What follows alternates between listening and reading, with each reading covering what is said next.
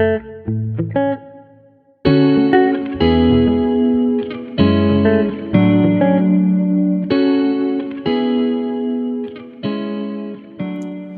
right, I think we're live.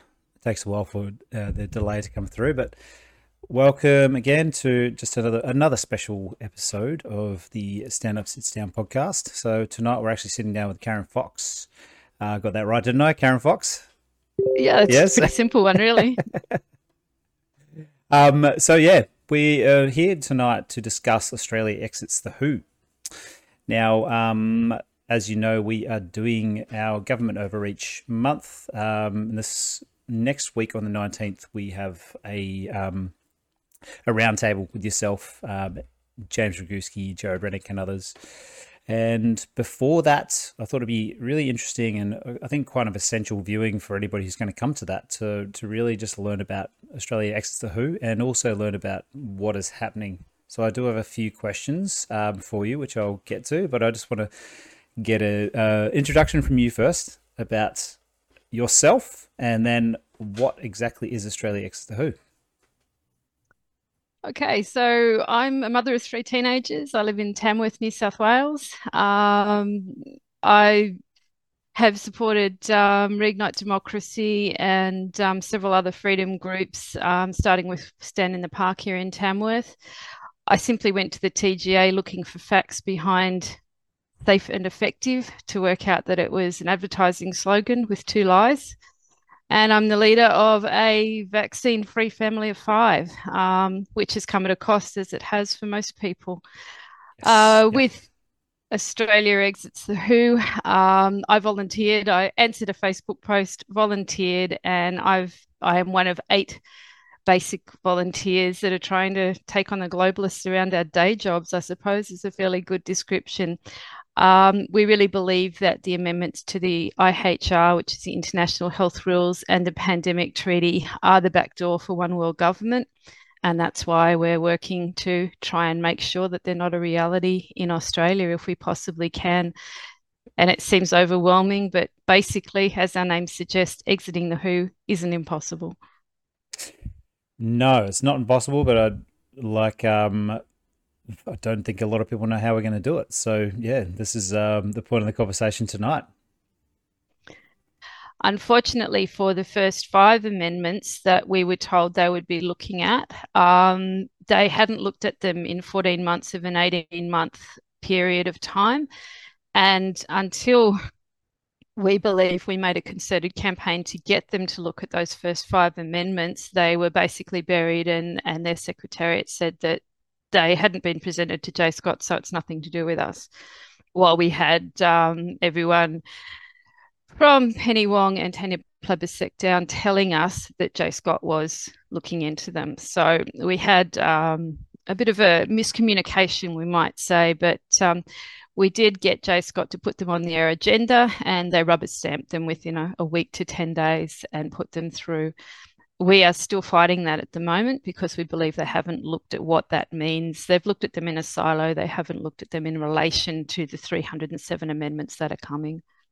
Okay, so do you think this is how would I say? Is this incompetence by government, or is this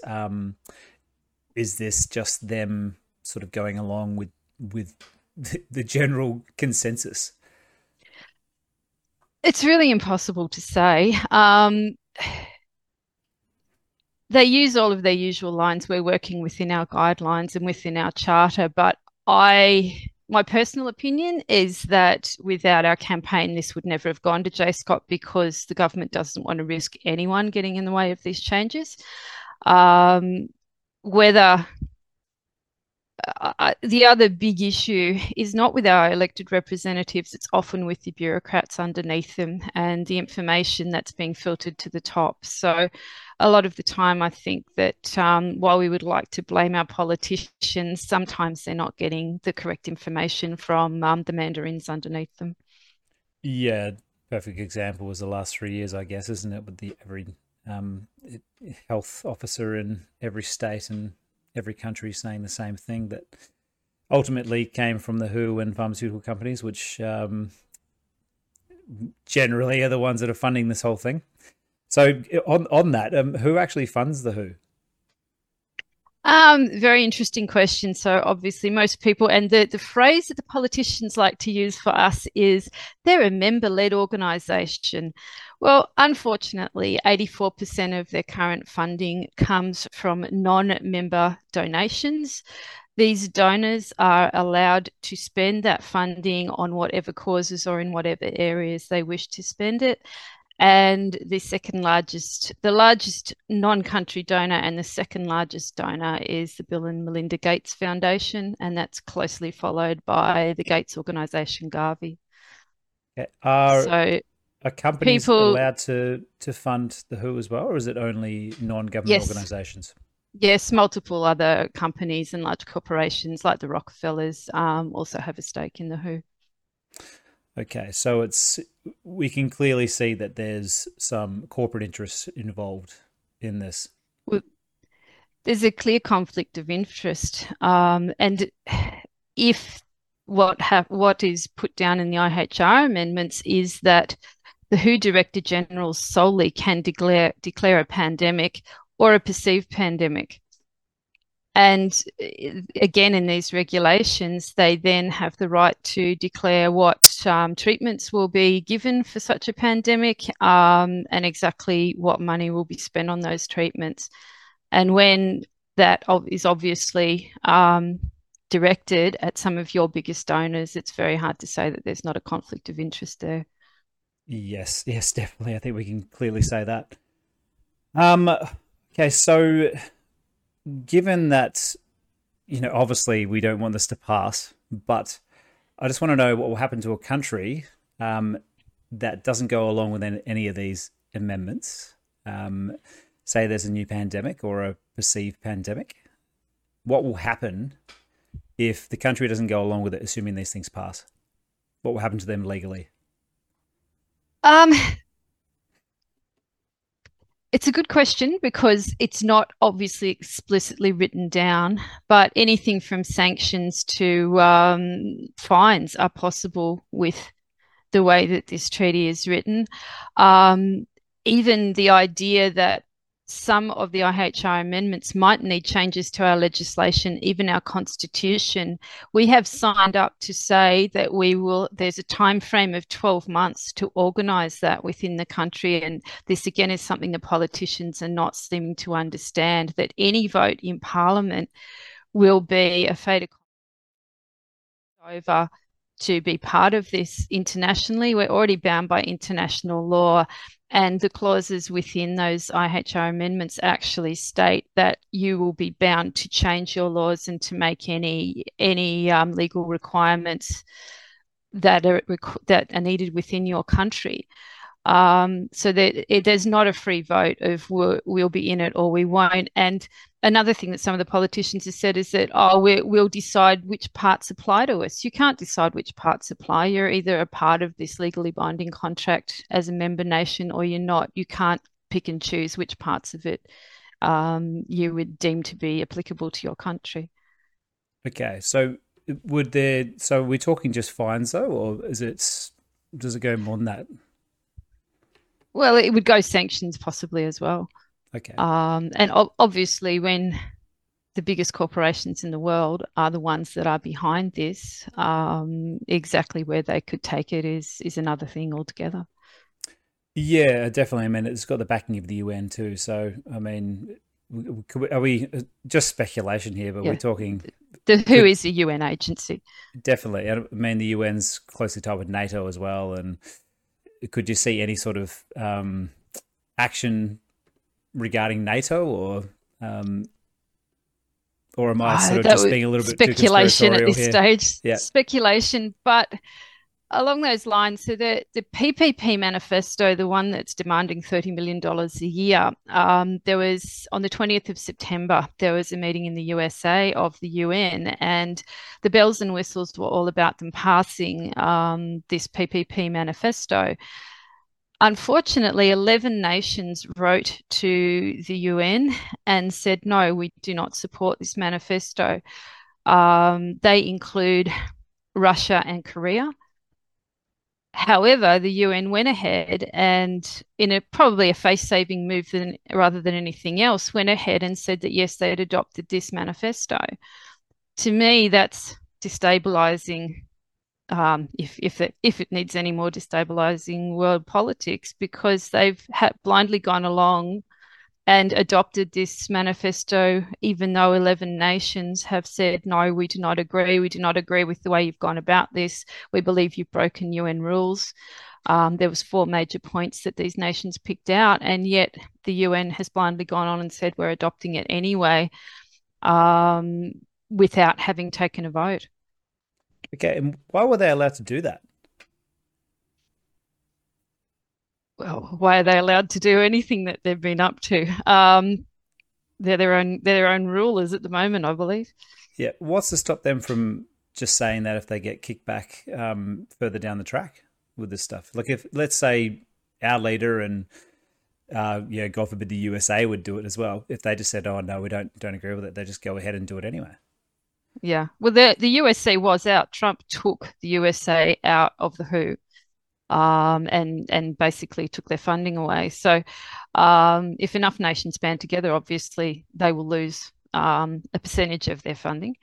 They're like many other bloated bureaucracies. Their most recent budget, you would think that frontline healthcare and providing of vaccines and medicines would be their core industry or their core business. Their most recent budget, they spent 13% of their funds on that, over 35% on wages and 30% on a heading that someone else has described as bribes. I can't correlate that, but corporate relations, I think, is where it went. Corporate relations, yes, I see. Mm. Like golf and hotels and champagne. I'm guessing. Well, it wasn't healthcare anyway. Now, can you tell me, and can you explain? I've heard a lot about this term, One Health. What does this mean in the context of the IHR and the treaty?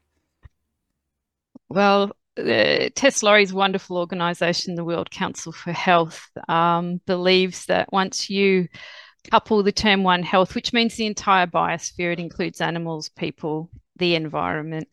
Once you couple One Health with another term they have of all of society, there's basically no limits on what the WHO is responsible for. To me, that's the most terrifying part of all of this, that once you include One Health, there's nothing within society, and that includes everything that they put underneath the climate change banner, from transport to food supplies, can be controlled by the WHO. Okay, so it's this is what you talk about when you're saying one world government. Yes, Okay. to keep us safe, of course. Of course, of course. You know, we really need it after all. There, I was just looking the other day at an ex Who member who was talking about the deaths that have come from the first lockdowns, and this is after 9 months of the pandemic, and this is only children in Southeast Asia, and it was totaling 250,000 then. You know, I can't Good imagine grief. that. I can't imagine the toll that it was by the end of, well, the end of the pandemic, if you can call it that. These are the type of people who we have in charge of running our health in the world, who want to be in charge anyway, legally. I just, for me, it's just a dystopian nightmare if this thing gets in. I'm sure every one of Well, our one of viewers the agrees. worst aspects of this is that it's a tripling or quadrupling down on everything that was wrong with their response to the COVID-19 pandemic. There is no looking at what may have gone wrong or why it went wrong. There is actually encouragement of the style of gain of function research that caused this to happen. And there is no analysis of the responses that we now know never worked and probably never could work. They had a perfectly good pandemic plan. Australia had a perfectly good pandemic plan, and they were thrown out the window. And there's no explanation whatsoever from the WHO, or let alone our own authorities, on why the pandemic plan that was in place, that was well researched, was thrown out. And a lot of these measures that were already proven to not be likely to work, including the masks and the lockdowns, were implemented instead. So there is no recognition of the damage done by the COVID-19 response, and there is no acknowledgement of that in what they're trying to do. They're basically saying that we needed to do more of the same, just quicker and more harsh, which I think most people would think is not a reasonable stance and not a scientific stance. Yeah, I mean, I bet right now, if you put this to a referendum to Australians and told them everything you've told us tonight, I would bet that this would not pass. We would hope not. um, I think the pretty simple thing is, I mean, if you want Tedros as your doctor, he's an Ethiopian that was not supported by Ethiopia to be the leader of the WHO. Why any Australian would be ceding any of our power to someone with his international reputation is basically beyond me. Why you would have someone who's been accused of genocide in charge of an organization that's supposed to be looking after health is an anomaly at best. Yes, yes. Well, we know they like to put criminals in every leadership role and every part of the corporate and political structure, don't we? So it's not really a surprise that this guy's in charge.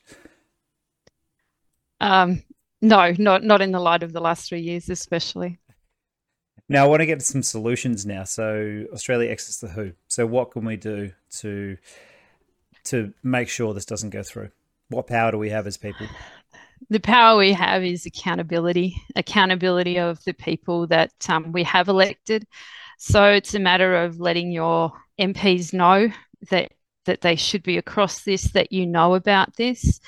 We have had multiple letter writing campaigns. The latest is to bring to the attention of MPs the 11 dissenters from the PPP manifesto that has been just brushed over. We have basically 2 questions within a letter that will go up on our website in the next few days, which is, are they aware that 11 countries have said no to this stage of the negotiations? And are they aware that these negotiations remove fundamental freedom, rights, and human dignity from the IHR regulations, and they make the proclamations of the WHO binding on Australia? So that's one letter. The other campaign that we have and will be coming up later in October that we would love everyone to get behind is basically making JScot accountable for their actions, and we want them to know that we're watching them. We don't want a rubber stamp for the next round of amendments, and most people would not be aware of who these 16 MPs are, but we'll be making sure that everyone has a much better idea who they are and what they may be responsible for if they pass these amendments. Okay, so getting to these 16 MPs, would you say that's probably the most important thing we could do right now? Yes, I think so. They are listed on our website. So our website is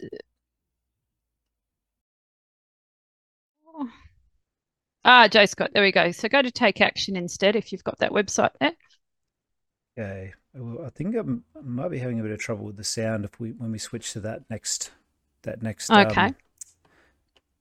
audio there. So on our website for people, if they go to the top banner and go to Take Action, there is then JScot underneath that. Beautiful. And they can scroll down and see who those members of JScot are. I'll make sure that's all in the show notes anyway.